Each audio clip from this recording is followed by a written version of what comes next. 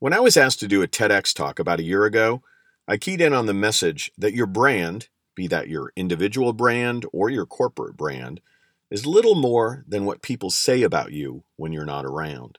In keeping with that message, I'm excited to be sharing a podcast about one of my favorite leadership brands, Ed Mady, and to use Ed as an example of the importance of creating signature moments that frame those out of earshot conversations. I'm delighted to have known Ed for years, and I'm honored beyond words that he listed me with esteemed company such as Joe Torre, Tony La Russa, and Derek Jeter as a member of his trusted personal board of directors in a recent article for Hotels Magazine. This week, Ed Mady is being recognized as Hotelier of the World by Hotels Magazine at an award ceremony in New York City. Ed's leadership for an extended run at the Ritz-Carlton in San Francisco, and more recently at the Beverly Hills Hotel, a legendary property in the Dorchester collection, has positioned him for this well-deserved honor. While I can go on and on about Ed's visionary leadership, ability to inspire teams to greatness, top-drawer guest experience delivery, and his ability to manage in crisis, I want to talk about Ed Mady's signed baseballs. Okay, where is this going? I start by talking about your brand being what people say about you when you're not around. I mention a leader recognized as Hotelier of the World, and I pivot to signed baseballs. Of all things of which Ed is known, signature baseballs is a substantial element of his brand. As one might expect, Ed has hosted many A-list celebrities and legendary athletes over his storied career across America's finest hotels. As a matter of course, Ed asks many of these people he encounters to sign a baseball for him. He always has an ample supply of baseballs on hand to seize opportunities for those signings. Here are just a few examples from Ed's recent tweets. Julia Roberts, Hugh Jackman, and Mickey Mantle. Signatures on baseballs are a signature of Ed's leadership and personal brand. Do you have anything similar?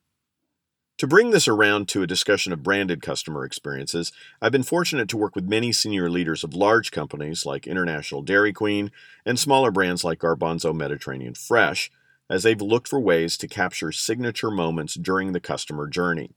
At Dairy Queen, for example, one such moment was the handoff of a hugely popular product that has been around since 1985, the Blizzard.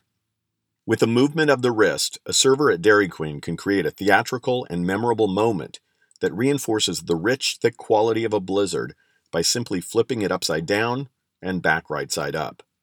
That gesture became a signature moment for Blizzard delivery, and in 2016 it evolved into an upside down or free campaign whereby you would receive your next Blizzard for free if your server failed to flip it at handoff.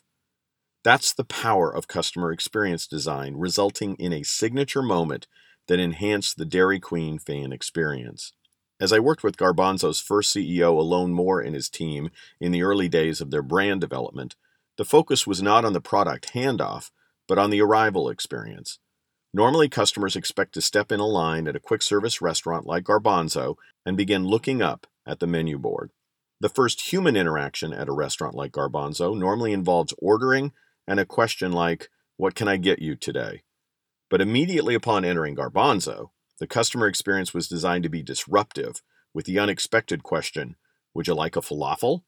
The typical customer responses to that question range from, "What's a falafel?" "Is it free?" or "Sure." In any case, the arrival experience was memorable and a signature for the brand, one that supported brand attributes that contributed to Garbanzo's store growth and regional expansion.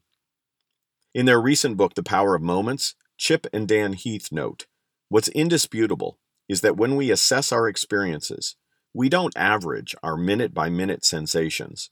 Rather, we tend to remember flagship moments, the peaks, the pits, and the transitions. This is a critical lesson for anyone in service businesses, from restaurants to medical clinics to call centers to spas, where success hinges on the customer experience." Fortunately, Chip and Dan anchor their conclusions to sound memory research that resonates with the experiences I've had working with brands who've been able to differentiate at key experience moments with customers. So what's your branded signature moments? What memories do you give your customers to tweet about? Or how do you stand out from other service providers or leaders? Make it memorable, positively disrupt or do the unexpected. Craft your signature.